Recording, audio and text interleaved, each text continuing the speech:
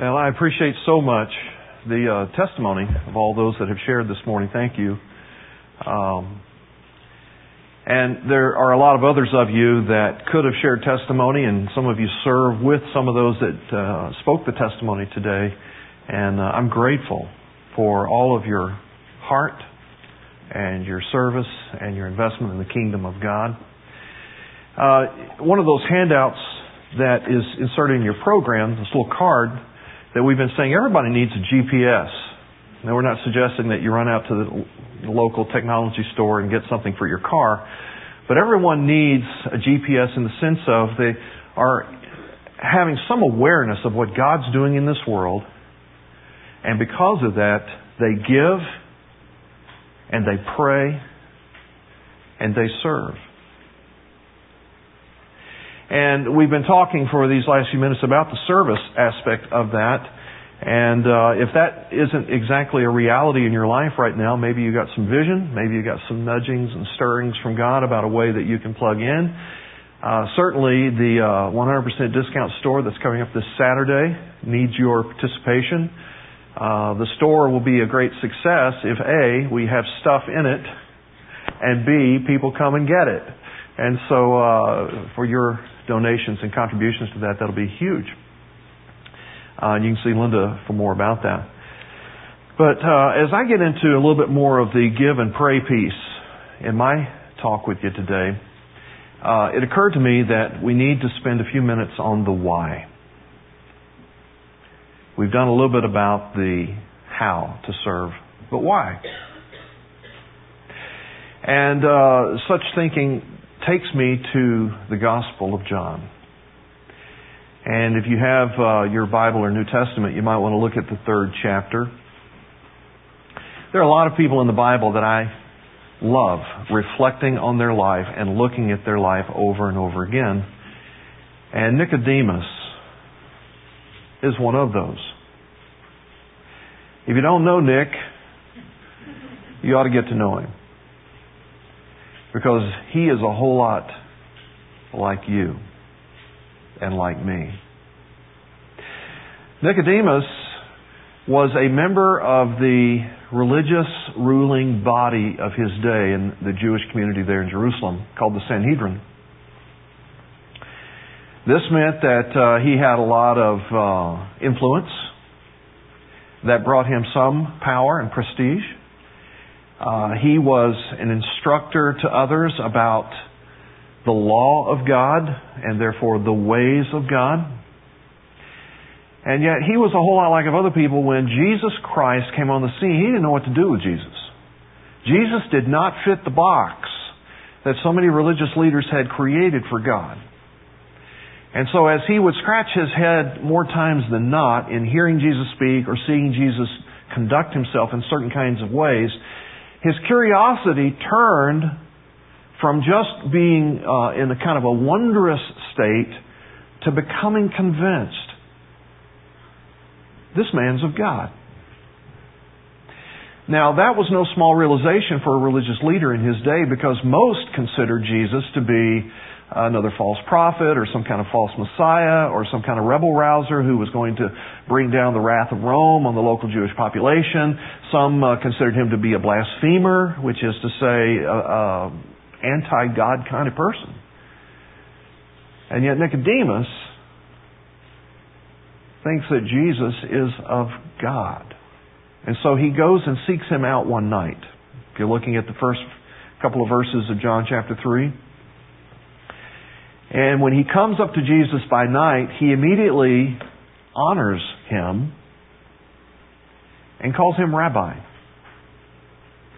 which was a term of respect about someone who is a teacher in the ways of God. And he confessed, I can tell that you are a man of God, that the things you do are of God. Now, lest you think that your affirmations of Jesus can win you points with Jesus, right on the heel of Nicodemus giving these affirmations, Jesus said, okay, let's just cut it to the chase here. Nicodemus, unless you're born again, you'll never see heaven. You'll never see the kingdom of God. Now, how's that for shooting straight? Everything that you've invested your life in for all these years, the law, the teaching of the rules and the regulations and all the rituals and the practices, that does not score you enough points to get into heaven. You and everybody else must be born again, or born from above. And Nicodemus is perplexed beside himself. You ever been there? And he says, how can that be? You ever wondered that?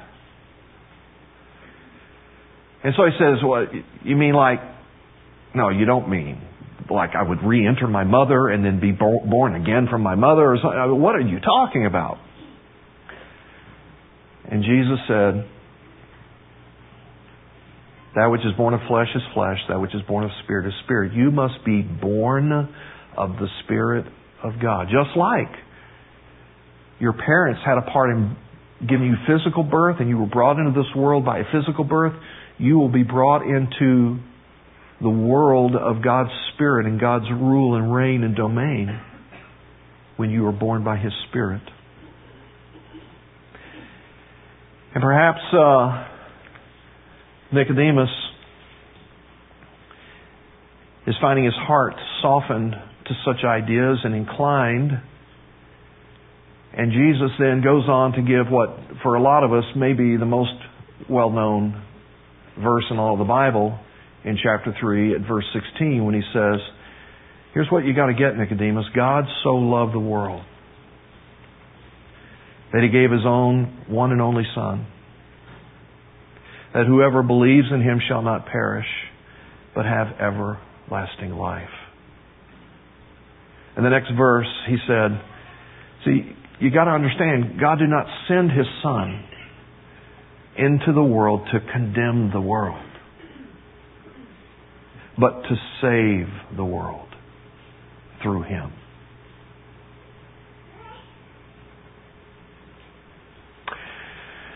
So the question kind of comes home to you and to me.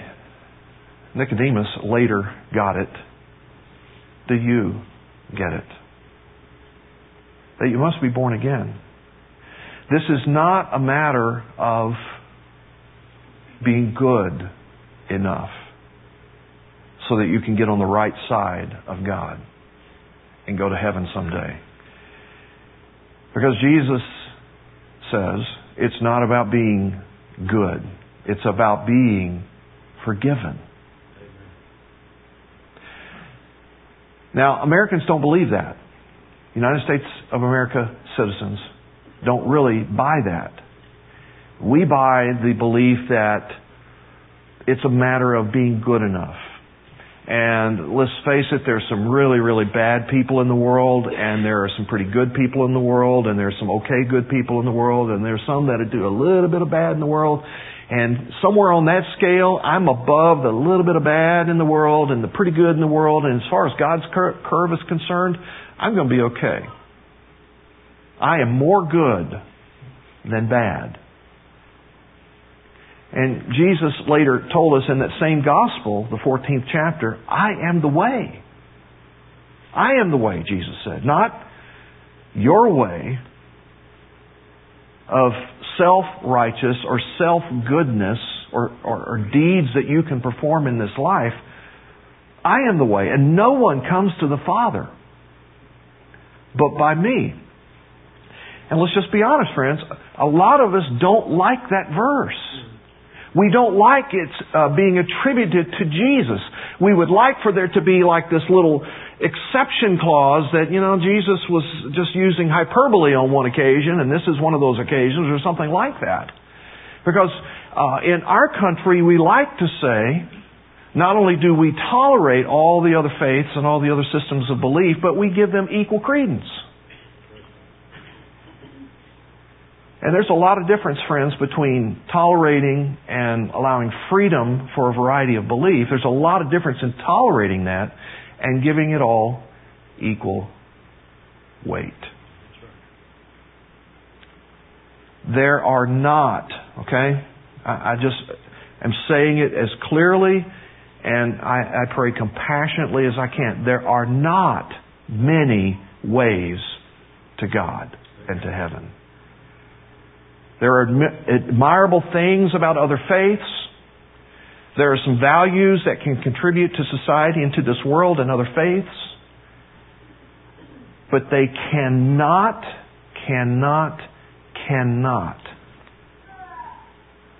square you up with God and seal your home in heaven forever. Jesus said it. I'm the way. I'm the way. I'm the way. And this is why we have a mission. Because there is a big world out there and we are in a big country here that are looking at a lot of different ways. And that's bad news. But we have good news. God's not looking to condemn anybody. He's looking to save everybody that will come to Him through Christ. And that's why in chapter 20 of John's Gospel, Jesus said, to all those that get it, to all those that will look to me as the way, to all those who come to the Father through me, as the Father has sent me, I'm sending you. You, my follower, now have my mission. You have inherited everything that the Father was doing through me. He's now going to do through you, the church. And that's the why, my friend. Because we have found the way, and it would be very unloving and unkind to not let others know the way, the good news about the way. Now, C.S. Lewis captured a lot of this in one of his stories.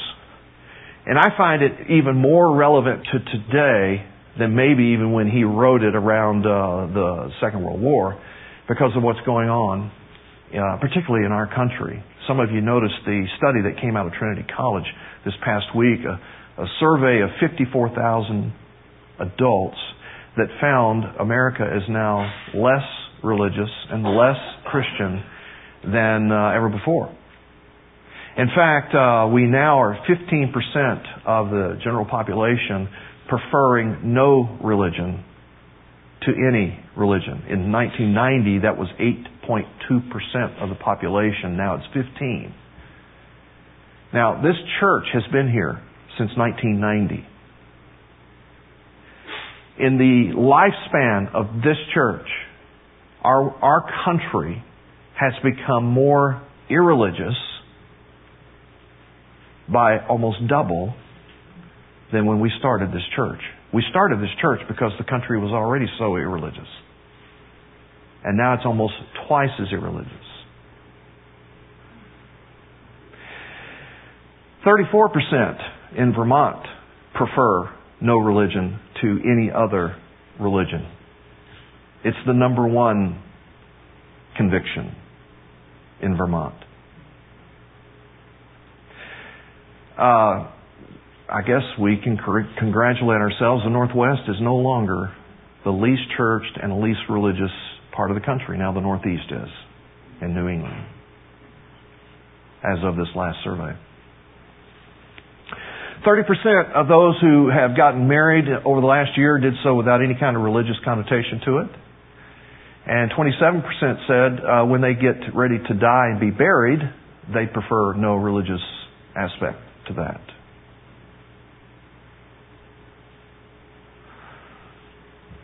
In Lewis's time, C.S. Lewis, similar things were going on across Europe. And it seemed like a rather dark time to him and to a lot of other people. We've got no economic challenge today compared to what was going on in his day. And so, with that as a backdrop, he wrote a number of stories that became known as the Chronicles of Narnia.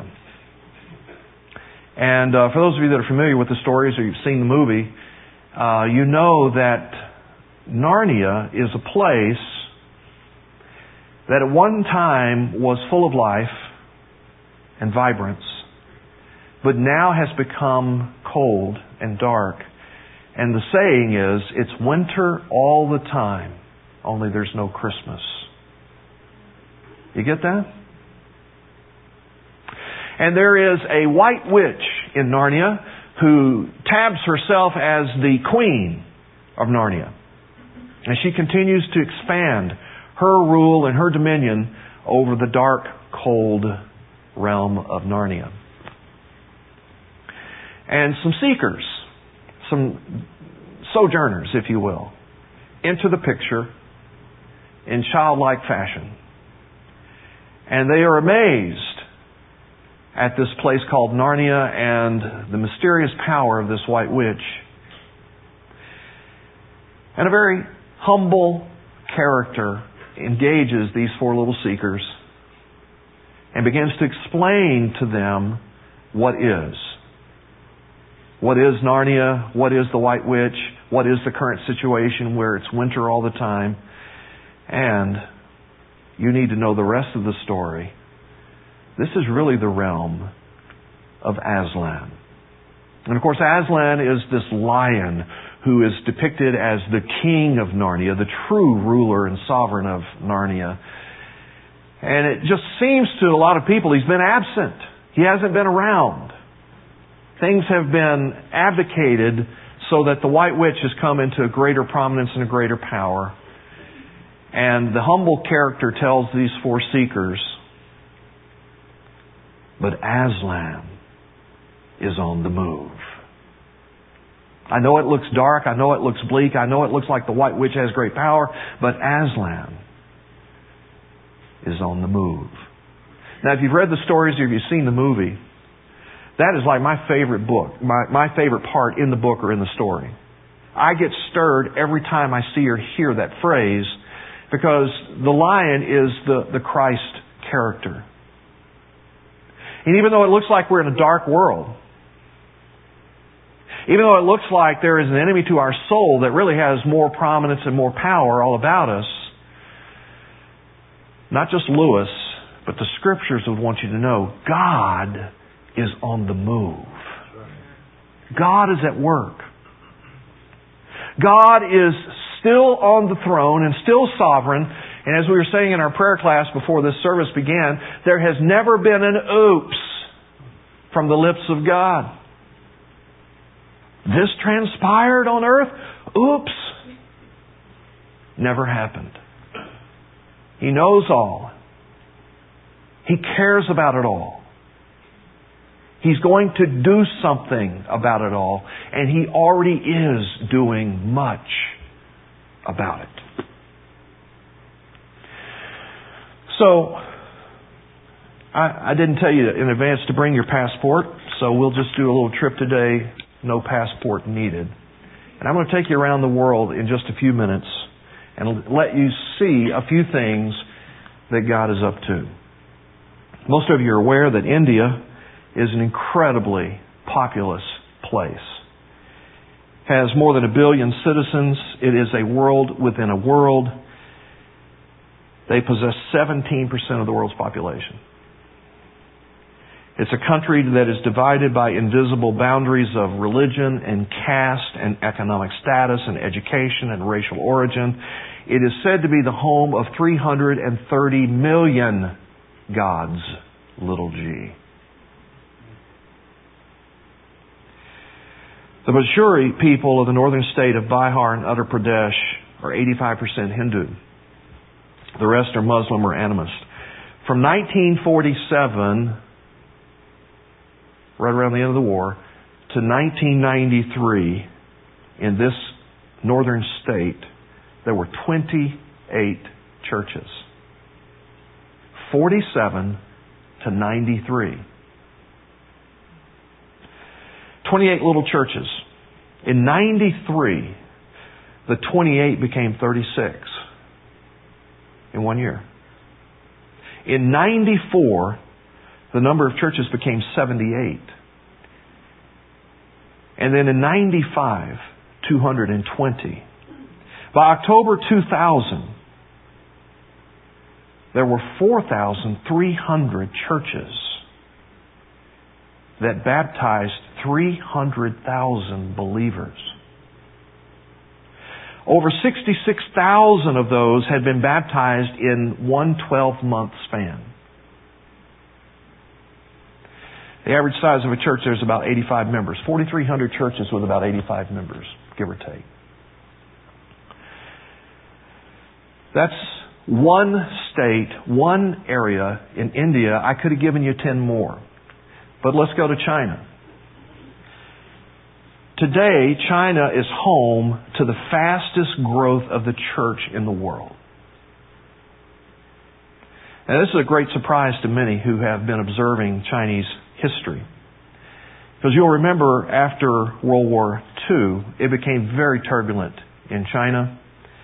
Mao Zedong began to place a lot of his programs in place that were very detrimental to the people. Between 1955 to 1960, 10 million Chinese died primarily by starvation through his successful programs. But not to be deterred, he brought about another program, another revolution, 1966 through 76. It sponsored a lot of terrorism toward any anti-governmental type entity like other faiths, like churches. And so there was not just the expelling of missionaries and Christian leaders, but a lot of martyrdom, a lot of killing of missionaries and Christian leaders. When he died in 1976 and communism began to loosen some of its grip on what was going on in the country, some were able to go back in around 1982 and just assess what's going on in this country that had seen Christianity begin to have some kind of flowering effect before the war. In 1982, they discovered there were only 1.3 million Christians. China had over 500 million people at that point. By 2000, by the year 2000, 1.3 million Christians had become 90 million Christians. Nowhere on earth are so many people coming to Christ. Nowhere on earth. Across China, one estimate has shown us 30,000 people are baptized as followers of Christ every day. 30,000 a day. One example of God's work is in the city of Baishan in northern China. In 1986, a pastor by the name of Su Lam graduated from seminary, went back to this hometown, decided that God wanted a church to be planted, began to fellowship with a few people and led about 14 to be Christ followers, and there was the core, the nucleus of a church. In 1987, they chartered that church with 14 members. In 1993, they had 1,000. It was a very exciting thing to see happen. It was so exciting and so noteworthy that the mayor of the city and the head of the Religious Affairs Bureau decided to investigate. And when they began to investigate Pastor Lam and the church, and they attended multiple events and multiple services in their investigation, they concluded this pastor only preaches the Bible. This pastor does not preach an anti-government or an anti-policy kind of message. And so they had the pastor come see them, and they said, "We see that you only teach the Bible." And the pastor agreed. And they said, "Well, all these little rural areas all around this city are filled with religious groups and Christian types that are preaching anti-policy and anti-government types of things. We want you to disciple them." Are you hearing that? A government official, two government officials said, "We want you to go disciple the other church leaders in the Bible." And the pastor politely declined. Had way too much to do with 1,000 people that were a part of this church and all the things that were happening out of that church. And a second time they said, no, we want you to go disciple all these other church leaders. Declined a second time. Third time said, you know what, this really isn't a choice. You're going to go disciple these other church leaders. And we'll help pay for it. And so Pastor Lamb started a discipleship training center for church leaders. And at their first gathering in 1993, they had 103 village church leaders. 103 leaders, 70 of them didn't have a Bible. Church leaders. 3 months following their training, they baptized 1,200 people.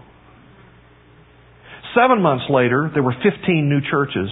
9 months later, there were 25 new churches. 27 months later, there were 57 new churches. 3 years later, there were 450 new churches, over 18,000 professions of faith, and 500 church leaders trained. This is one story, one little place where God is on the move. There are many similar stories across China. In an area called Yanyin, between 91 and 2001, 3 house churches with 85 Christians grew to 900 churches with 100,000 members. That's like half the lifespan of this church. 3 churches become 900 churches. 85 believers become 100,000 believers. Well, let's move up north to Mongolia. In Mongolia, mired in poverty, illiteracy, crime, children born out of wedlock, unemployment, uncertain future, it's not a place that anybody is lining up to go to, much less Americans. But in Memphis, Tennessee, there's a very successful pharmacist there with a young family who had been compelled to pray for Mongolia for some period of time. And in his prayers for Mongolia, at one point God says, I want you to go. He says yes. He closes up his successful business. He moves his young family to Mongolia, to the leading city of Ulaanbaatar. In 1991, when he got there were 2 churches. Largest city of the country. 2 churches. In 1998, 7 years later, there were 10,000 Mongolian believers. Now, just south of there in China, but it's known as Inner Mongolia, during a 12-month period in 2001, 500,000 came to Christ in one 12-month period. I'm just giving you highlights, friends. I could go on and on with each and every country. Let's go to Cambodia. Now, most of you will know that Cambodia really suffered during the years of the Vietnam War, which was right next door. And Cambodia became something of a conduit for weapons and supplies and all this to come from communists and to the troops and from Americans to troops and so on like that. The killing fields of Cambodia absolutely littered with thousands, hundreds of thousands, millions of innocent lives lost during those years. 3.3 million of the 8 million population died in those days of the killing fields of Cambodia. Pol Pot was this terroristic leader that was wiping out the country as it was seen at the time. Before Pol Pot came to power, there were about 5,000 Christians in Cambodia. After Pol Pot, there were less than 600. 1990 to 2000, those 600 Christians became 60,000. In a 10-year span, about half the span of the life of this church. 600 became 60,000. The Ho Chi Minh Trail that was so often traveled as that conduit of supplies in the Vietnam War is absolutely littered with potholes from American bombs. And when one American missionary was visiting in a local church and participating in an Easter worship service, and the entire countryside is just potholes of bomb places, they went to one of those bomb craters, filled it with water, and baptized 70 people. God is on the move. Well, real quickly, just the whole continent of Africa. Strangers to Africa have described it as this vast, dark continent. Many outsiders view Africans as one people. It couldn't be farther from the truth. The continent is, in fact, a tangle of nations and tribes and tongues. And after World War II, the European-type colonies that had been prevalent there began to go away. Independence was springing up all over the place. A lot of tribal feuds began to take place to see who was, in fact, going to be in power now. And we've heard much about the millions that have died in Rwanda and Burundi and the Congo and Uganda and Tanzania and Zimbabwe. That's all we hear about, really, is how devastating it has been on that continent in the post-war and the surge to independence. Over the past century, the number of professing Christians in Africa has grown from 9 million to 360 million on the continent of Africa. Each month on that continent, 1,200 new churches are started. Every month. Month of February, 1,200 new churches. Month of January, 1,200 new churches. Month of March, 1,200 new churches. In one 12-month period, 681 were saved and started 83 churches in Ethiopia. Not necessarily a hotbed of evangelicalism. Well, let's go to a larger region that's known as the Muslim world. And if you have some awareness of the contention that's gone on between Islam and Christianity over 13 centuries, then you know that there are some things in place with Islam that make it very, very difficult for the good news of Christianity to fall on the hearing of anyone.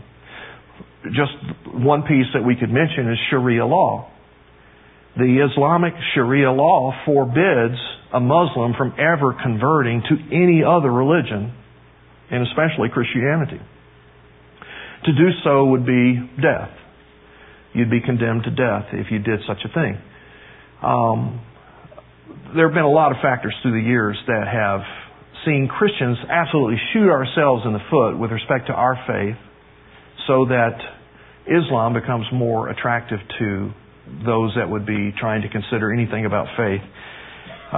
We've seen a lot of corruption in the church through the years. I mean, there were centuries where the church was so focused on wealth and materialism and building great cathedrals and plundering the poor and all that kind of thing that many, many people flocked to Islam in those days. Politics has undermined the health of the church for so many years. A lot of countries had church and state the same, and so the church leader was the head of the state, and a lot of corruption was brought about in that kind of thing. It propelled people toward Islam. And Christianity's failure to address the problem of slavery was a huge piece, because Islam came along and said it's illegal for anyone to own a slave. And if you are a Muslim, and so you become a Muslim, you will no longer be a slave. Well, the slaves flocked to Islam in those days to escape slavery. A lot of those things are no longer major factors. Sharia law still is a major factor, but Christianity has seen a lot of changes through the years that has changed some of that, so that over the past 2 decades, more Muslims have come to Christ than at any other time in history. 1,300 years of history. In the last 2 decades, last 20 years, more Muslims have come to Christ than in any other time in all of history. God is on the move. There's a North African country that I could tell you about where 16,000 Muslim Berbers embraced Christianity over one 12-month span. Why? Because some political things happened where they had a choice. And when they had a choice, they chose Christianity. A Muslim state in India, Kashmir, has a population of 9 million. In 2003, approximately 12,000 Muslims came to Christ. One remarkable story is about a man by the name of Sharif. He's in an Asian Muslim nation that we'll leave nameless. But the short of it is that he was raised Muslim, and he just had questions about the Islamic teachings through all of his childhood. To such an extent, his teacher labeled him as a demon, doomed for hell, and commanded his family to kick him out and ostracize him. And so they did. After a while, and he kept coming back home. He was a child, didn't know what else to do. His father would beat him every time he came back around the house. And on one occasion, he came back around the house. His mother gave him a few coins and said, "You must go away. Your father is going to kill you." And so he went away, and he just happened to meet a Christian by the name of Tom, who befriended him. Long story short, he came to faith, goes to another city, goes to the university, is trained, comes back to his hometown, and tries to be a witness for Christ in his hometown. He gets beat up time and again. No one will house him, no one will feed him, no one will hire him. He looks like he's in this hopeless situation.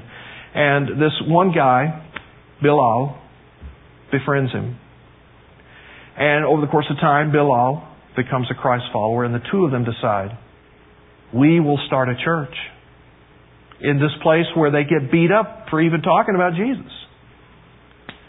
And so they start this church with one other Muslim family that comes to faith in Christ. 1991 to 2001, they were a part of planting 4,000 churches. And more than 150,000 Muslims have come to faith through Sharif and Bilal's ministry.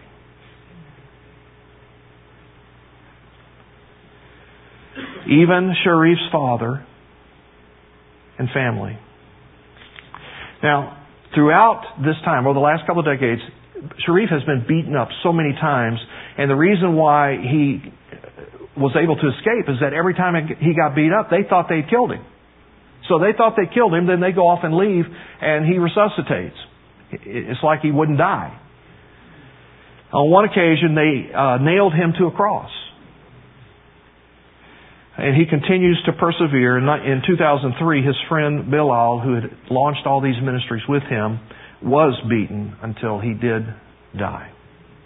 Now, I could go on and on. I've just given you a few little highlights to say, friends, God is on the move.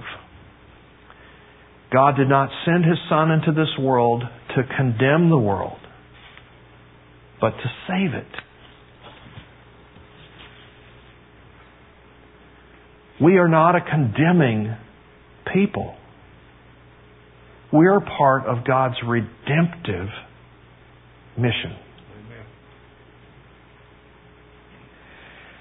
So it may look like winter. It may look like the white witch is in control.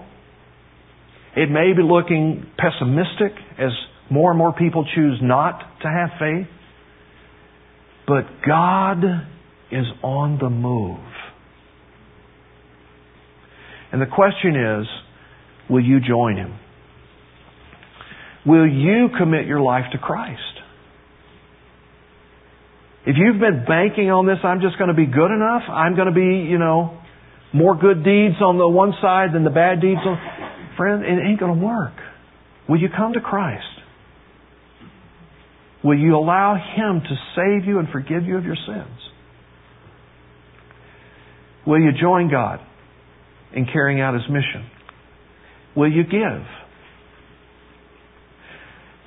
Friends, you got 10 months to make a pledge, pay off some of it every month, and make a substantive contribution to the mission. 100% of the World Christian Offering goes to the mission field and to the missionaries. No overhead. What's God want you to give toward that? Will you pray? I've just given you a sampling of what's going on around the world. Is there any more reason to pray than what you see God is doing? Keep on asking God to draw hearts to Himself and to redeem and to bring light to a dark world and hope to despair.